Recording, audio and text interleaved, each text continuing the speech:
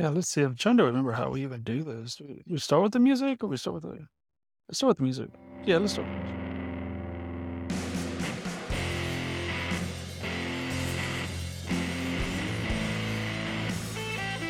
music. Ladies and gentlemen!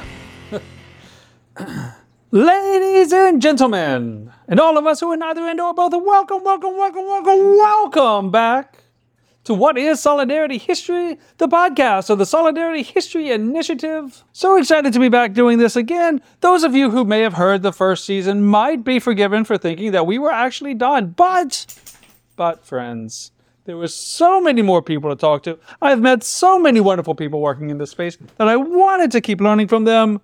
So we're still doing this. So welcome back to what we're now calling Season 2. I'm so excited about this. We have Michelle Caswell today, who I think it's fair to say, I don't think it's hyperbole to say that her work has inspired so many of us who are trying to think about how to do this work. Just really thankful for everything that she's contributed. Let's get started.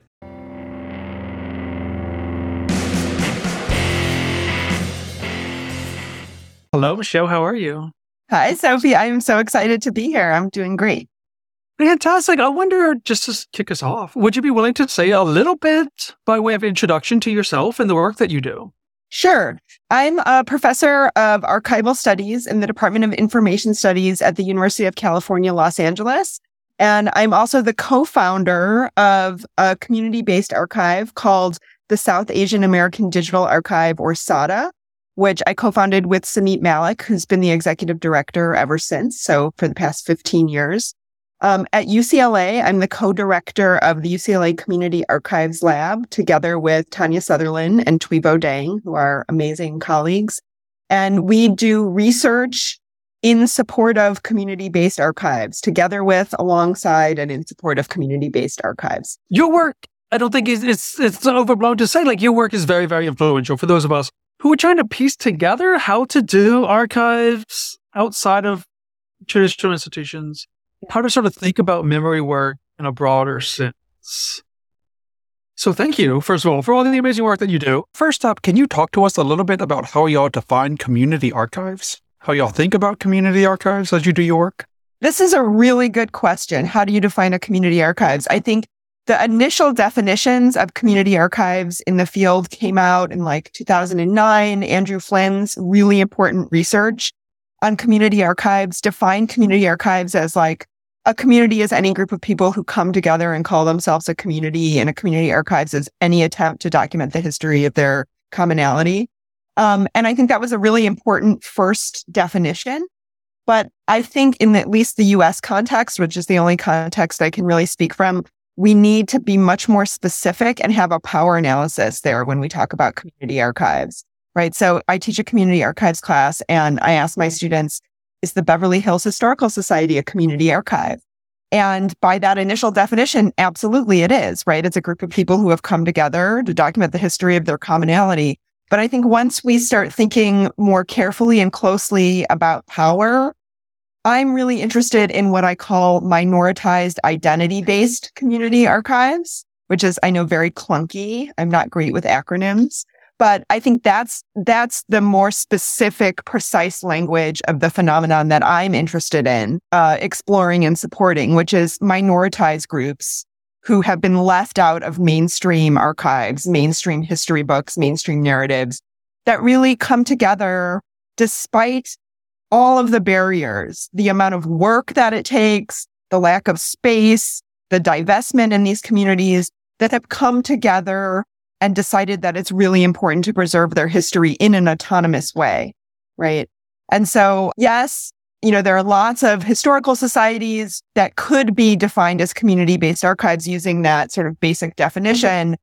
But a lot of historical societies are actually really invested in white supremacy and invested in their own property value and maintaining this white history in order to maintain property values, right? And so I think we need to distinguish between those kinds of historical societies, not all historical societies for sure, but those historical societies that do that versus those organizations, those memory work projects that are really emerging out of minoritized communities. And then we can have a conversation about power, right? And who gets included and who gets excluded in dominant narratives and dominant institutions. I love that so much. Thank you. Thank you. Because I think that helps me, and I imagine a lot of people who try to talk about this. I do teach some archives classes through different institutions. And sometimes I find myself in the position of explaining in some very important ways all archives are community archives. It's just that the communities happen to be the dominant culture. Absolutely. I think that's exactly right. It's not just minoritized people that have community, right? Certainly white, rich donors to large private institutions, they also have community, even if they don't call it that or don't recognize it as that. And I think we have to be really careful that we're not using community as a euphemism, right? Let's actually use the precise words for what we're talking about. Community is one of those terms that gets bandied about quite a bit in an academic context. And I think we need to take a step back and say, what exactly are we talking about? And are we afraid to say something? Are we afraid to talk about race? Are we afraid to talk about sexuality and gender? Are we afraid to talk about class? Let's unpack that. Let's not be so afraid. And so using precise language. You are the first person who works at an academic institution who's been on to talk to us about a lot of these topics. And I wonder, from your perspective, from that position, I wonder if you could say a little bit about this, right? So UCLA is, at least to those of us on the outside, it looks like a very large, very well-funded institution. And to have a center on community archives in a situation like that, can you just sort of talk about some of the, I don't know, would you say friction? If not friction, then at least some of the interplay that y'all think about from that angle? Yeah. Yeah. I mean, there are definitely frictions and tensions there for sure. It often feels like I'm doing parallel work or twice as much work in two different fronts, right? So the work that I do with SADA and other community archives, most of that work is not really valued by the academy. It's not valued by the tenure and promotion process. It's work that I find so much meaning from, and more meaning from that community engaged, community-based work than I do many of the academic tasks that I have. And so it's been a tough 11 years, right? It has felt like sometimes I do twice as much work. So I do all of the community engaged work. And then I also am still subject to all of the, pressures for publication, for research, for grants. And a good example of this is that now I'm a full professor, but when I went up for tenure, when I went up for also promotion to full professor, you need to get letters of support from other academics who are higher up in the chain than you are. So at that point, deans, right? I struggled, first of all, to find deans who would write good letters of support for me because of the kind of work that I do often pushes back against dominant power structures. But also, for me, letters of support from community-based archivists are way more important to me than letters from deans at iSchools. But those letters are not counted as being valuable. And so I went back and forth and really pushed back against those dominant conventions for what counts as a legitimate letter of recommendation. In the end, I was able to get letters from community-based archivists included as supplemental material, but for me, those letters are way more important. And I think particularly at the start of my time as an academic, I wound up writing about everything I was doing with SADA or everything I was doing with community-based archives. So turning all of that community engaged work into a unit of measurement that the academy can understand, which is a written publication. I think there's a conversation happening now. There's new guidelines for tenure and promotion that would include community engaged work as work in and of itself that is valued.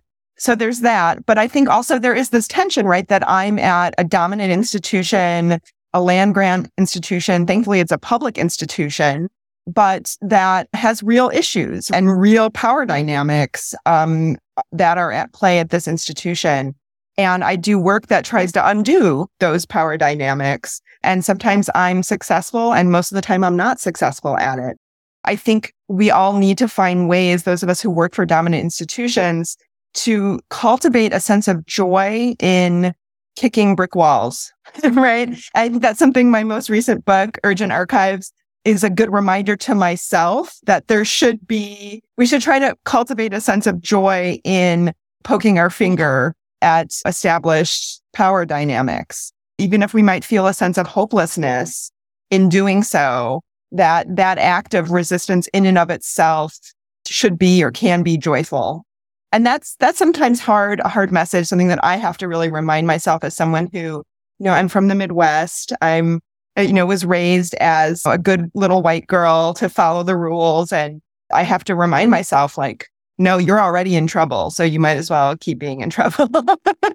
You might as well have fun while you're at it because you're already in trouble. I love that. And yeah, right. So all the wrong people already know who we are. Whatever the list is, I'm on it. So I would love to talk to you about how you think of yourself as an archival educator with all of that, right? I can preface this by saying that in my own experience, I feel like I need to explain to students that a large part of their archival education is to teach them how to go off and be an archivist in an established institution, and what it would take to be an archivist in a different type of setting, a community-oriented setting, for instance, would not necessarily take a different type of training, but the emphasis would be different. And because there's only so much time to be a library school, to be an archive school, we focus on how to help them get a job that can help them pay back their loans and allow them to eat. And because of that, it's sort of at the expense of teaching people how to be thoughtful community archivists. And what y'all do at UCLA, what you're working on over there, seems to mix the two a lot. I mean, I just wonder if you could say a little bit about that. Yeah, this is the reason why I actually love being at UCLA is because from the start, the program has had a much broader conceptualization of what is archival studies, what is an archive, what we're doing, right? So we're certainly training people to be professional archivists, right? We have to do that. Our students have to graduate and get jobs like any other MLIS student, any other MLIS program. But from the very start, we want them to think very critically about what it is we're doing, right? So like, what is a record? What does it mean to transmit knowledge over time? What is evidence? What are the evidentiary qualities of a record? What kinds of institutions steward records? Who has the power to create records, right? So we're doing both of those things at the same time, which I think is very different from my own experience as an MLIS student, in which I was taught, like, here's how you put something in a box. Here's how you remove the staples. Here's how you do a folder, a series level description of folders in a box. And we were not taught to think critically at all about, like, well, wait a second, where did these concepts come from? I think that's really important to historically situate where dominant Western archival theory comes from. And even describing it that, right, as like it's dominant Western archival theory is only one way of many ways to think about stewarding potential evidence of human activity across space and time. And so from the very start in the Intro to Archives class, we're teaching students to think really critically about these concepts. But I should also say that our students often come to the classroom with this critical lens already. A lot of our students come with undergraduate degrees in ethnic studies or gender studies or history that already are asking these questions. And our students really push me to do better and push me to think more broadly than I might have otherwise, which is fantastic. Many of our students don't wind up working in dominant institutions. So for the past 6 years now, I've run an internship program that's funded by the Mellon Foundation, where we place our second year MLIS students at 7 different community archive sites in Southern California. And now we have like a lineage where some of those students have now been hired on as archivists at those community archives sites. So if I had only been training those students in dominant Western practices, they would not have been able to succeed in that environment. But also, regardless of what kind of institution a student winds up working for, whether it's an academic institution or a corporate archive, I'm in Los Angeles, so a lot of studios, film studios have archivists, so that's another possible career path for students.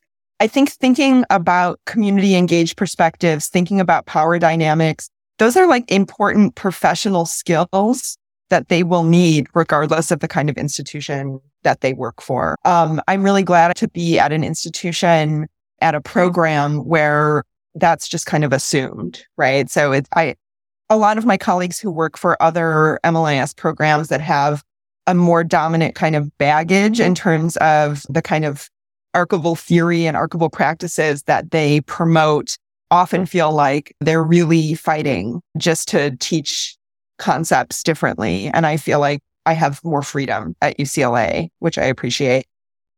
I was thinking about asking you this question anyway, so maybe I'll go ahead and do it now, even though it's sort of a big and floppy, messy question. But since we're on the topic of education in the archival field, do you have thoughts about where the field is headed? Yeah. I think the answer to that question is like in our own hands. I think if we continue to just reproduce dominant Western archival ways of thinking and doing archives, then we're not going to be anywhere good as a profession. I think we really need to explode the dominant Western concepts and practices and make ourselves relevant to the extremely important work that needs to be done in terms of reckoning with the past, holding power accountable for the past and current power imbalances. I think that we can retool our field to really be at the center of conversations about reckoning with the past. And I think we need to do that in order to be relevant. I think we can do that. We absolutely can do that, but we have to transform and we have to dismantle and we have to reimagine. I think the core of what we do is about how to activate traces of the past for liberation work now.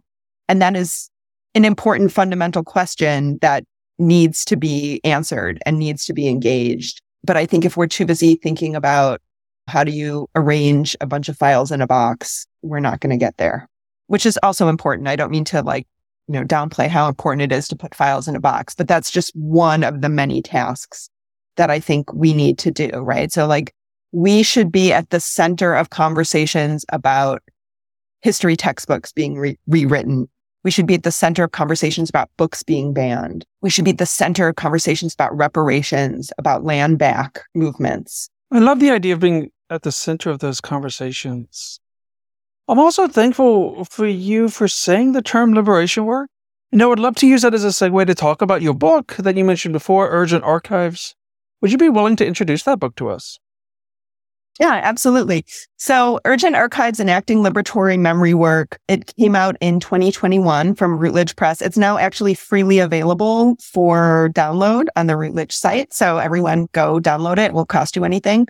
In some ways, the book was a way of putting a theoretical frame or theoretical sense making around the community-based work that I had been doing for a long time. So it really looked at this framework of liberatory memory work, which I take from Vern Harris, who is at the Nelson Mandela Foundation, is a well-known South African archivist, who, as far as I know, is the first to really use that term, liberatory memory work, and really unpack what that means and disentangle some of the theories that I think are involved in liberatory memory work. So first I talk about temporality and dominant linear narratives about time and progress. And I use critical race theory, particularly Derek Bell, to really dismantle those dominant Western ways of thinking about time that are embedded in some key archival concepts like record, right? So one of the standard elevator speeches that archivists give is that we preserve traces of the past for the future. And I say, hold up, wait a second, right? What is this future? Where are we now? There's kind of a logic, a temporal, chronological, linear logic embedded in there, that there is a progress narrative, that things happened in the past, they're over, they're done. We're in the present moment. In the present moment, the intervention is preservation. And then in the future, some unnamed actors will come and activate that.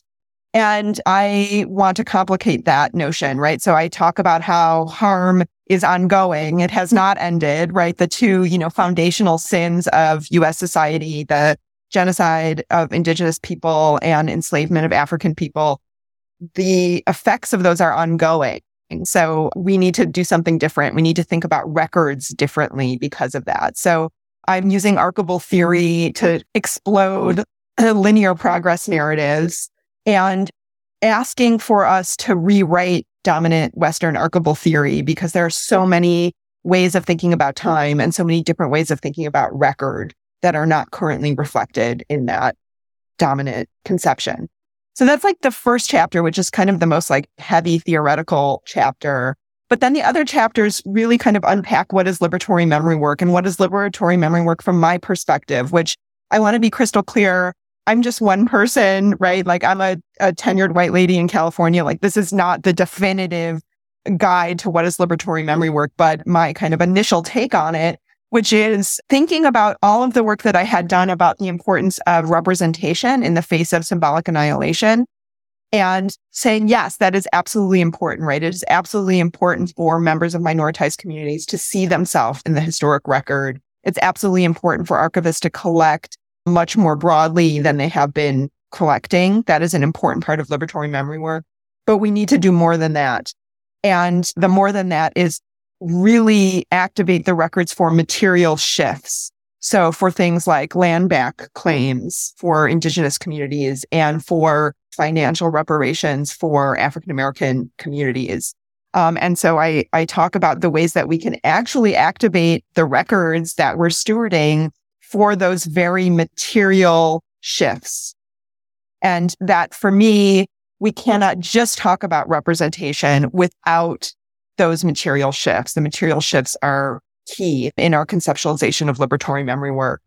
And so how do we do that? I think we need to get organizers into our archives to activate the materials that we steward. Our collections are full of information about what strategies worked, what strategies failed in the past, tactics, what worked, what didn't work, inspiration, right? I interviewed someone who was a user of Lambda archives in San Diego who was talking about going through the meeting minutes of the Queer Liberation Front in the 1970s and having this epiphany that like, oh wait, these people didn't have their act together either. They were just like me. They were just a handful of people who constantly argued with each other, who came together and did this amazing thing. And if they could do that, then I could do that too. In the book, I come up with this concept, corollary record, which is a record that refers to a moment in which there is historic precedent. So once we start to think about time, not as a linear progress narrative, but as a series of like cycles, we can go back in the archive and look at like what other moments are very similar to the moment that we're living with now. And how did our predecessors deal with those moments? We can activate corollary records to find out strategies, tactics, get inspiration so that we don't have to reinvent the wheel in our own activism. I appreciate that you mentioned specifically Vern Harris in finding the term liberatory memory work. I wonder if we could circle back to that a little bit, specifically the memory work. So memory work and memory workers, like this is a term that's sort of been around for a little while. It's in the Society of American Archivists glossary. It shows up in different places. I myself use it for what I think is a helpful generalization of folks who do the same type of work, or historians as well as community historians, as well as those of us who are trained archivists. And I'd love to put this question to you. So how are you thinking about memory workers? How are you thinking about memory? Yeah. This is such a good question. I mean, I think the professional holes that we've gotten ourselves in are based on really dominant Western colonialist, white supremacist categories, right? So the distinction between what an archivist does, what a librarian does, what a museum worker does, and those are very colonial distinctions that are rooted in a way of seeing difference and seeing value and seeing worth and seeing three-dimensional objects versus two-dimensional objects, published versus unpublished material. And I think using the term memory work for me starts to unravel those distinctions and points us in a different direction, points us across categories of solidarity. All of us who do this kind of work, whatever the designation is, whatever your job title is, whether you have an MLIS degree or not, we're all engaged in trying to get society to remember, right, aspects of the past and to really think about how the past is present in the present, right? And so for me, that term memory work cuts across all of those boundaries. Like, I don't want to get into a fight about the value of an MLIS degree or the difference between someone who's like professionally trained versus not. And so for me, that term memory work opens up possibilities for solidarity and collaboration rather than designation, division, inequity. And then if you add liberatory on top of it, now we're getting somewhere, right? So it's like, why are we doing this? What is the memory for? Oh, it's for liberation. Okay, great. Now we're on board, right? Now we're getting somewhere. Yes. And I would love it if we got somewhere. Michelle, thank you for everything that you've talked about. Thank you for spending time with us. At this point, I would love to give you the opportunity, if you would like, to tell us what's next for you and talk to us about what you're excited about. Well, I just want to talk maybe a little bit briefly about some of the work I've been doing together with SADA and with another community archive, the Texas After Violence Project. So Texas After Violence Project, TAVP, has taken the lead on an IMLS grant called Virtual Belonging that does a number of things. And I'm the UCLA Community Archives Lab. My doctoral student, who's amazing, Anna Robinson-Sweet, and I are sort of the research component of the project. So Anna Robinson-Sweet and I have been doing interviews with people who have shared their stories as part of these projects to get a sense of like what motivates people to share their story. What does it feel like to share your story? And what we found is that just the act of telling your story after, particularly for those who are formerly incarcerated, but not just, is such an important transformative act, right? We have this great quote that someone said, like, it's as much for myself as for anyone else. Even if no one ever listens to this story, it was important to me that I got to tell my story. And so that has given us really a whole new way to think about the importance of record creation, that liberatory memory work isn't just about use. It's also about creating the record. So who gets to create a record? Who gets to tell their story? Also, the power dynamic between the interviewer and the narrator is really important. And so in all of these projects, it's a peer-to-peer conversation, right? So it's someone who shares at least some vectors of identity, some mutual experiences that really enable the narrators to fully tell their stories and to feel comfortable telling their stories. And then the final question is about, does it matter if oral histories happen over Zoom? And what we have found out is like, not really. For most people we've interviewed, some prefer Zoom because they're comfortable with the technology. They feel like they don't have to be a host to somebody welcoming them into their house. They don't have to be a guest in someone else's house. And if that connection with the interviewer is there because of shared positionality, then it really doesn't matter if the conversation is mediated over Zoom and not in person. So that's the work that we've been working on the past year, and we have another year coming up on that project. And I'm really excited to be working on the project, particularly because it's research that is driven by the two community archives. So TAVP and SADA coming to me and saying, we could use research on this. And that's, for me, like the ultimate of what I want my work to do, is to be of use to support community-based archives. It's really trying to shift the dynamic where I used to say, like, I do research about community archives. And now I'm like, no, I do research in support of, alongside, together with community archives. And that's really where I want to be professionally. This sounds so amazing. And now we're all very excited about this project.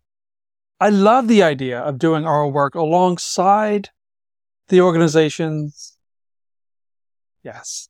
Thank you, Michelle, for being on this show with us today. I really appreciate it. Thank you for all your time. Thank you so much for asking, Sophie. It's been a delight.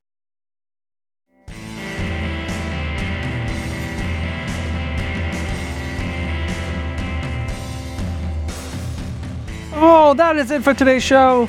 Big thanks to Michelle. What a wonderful conversation.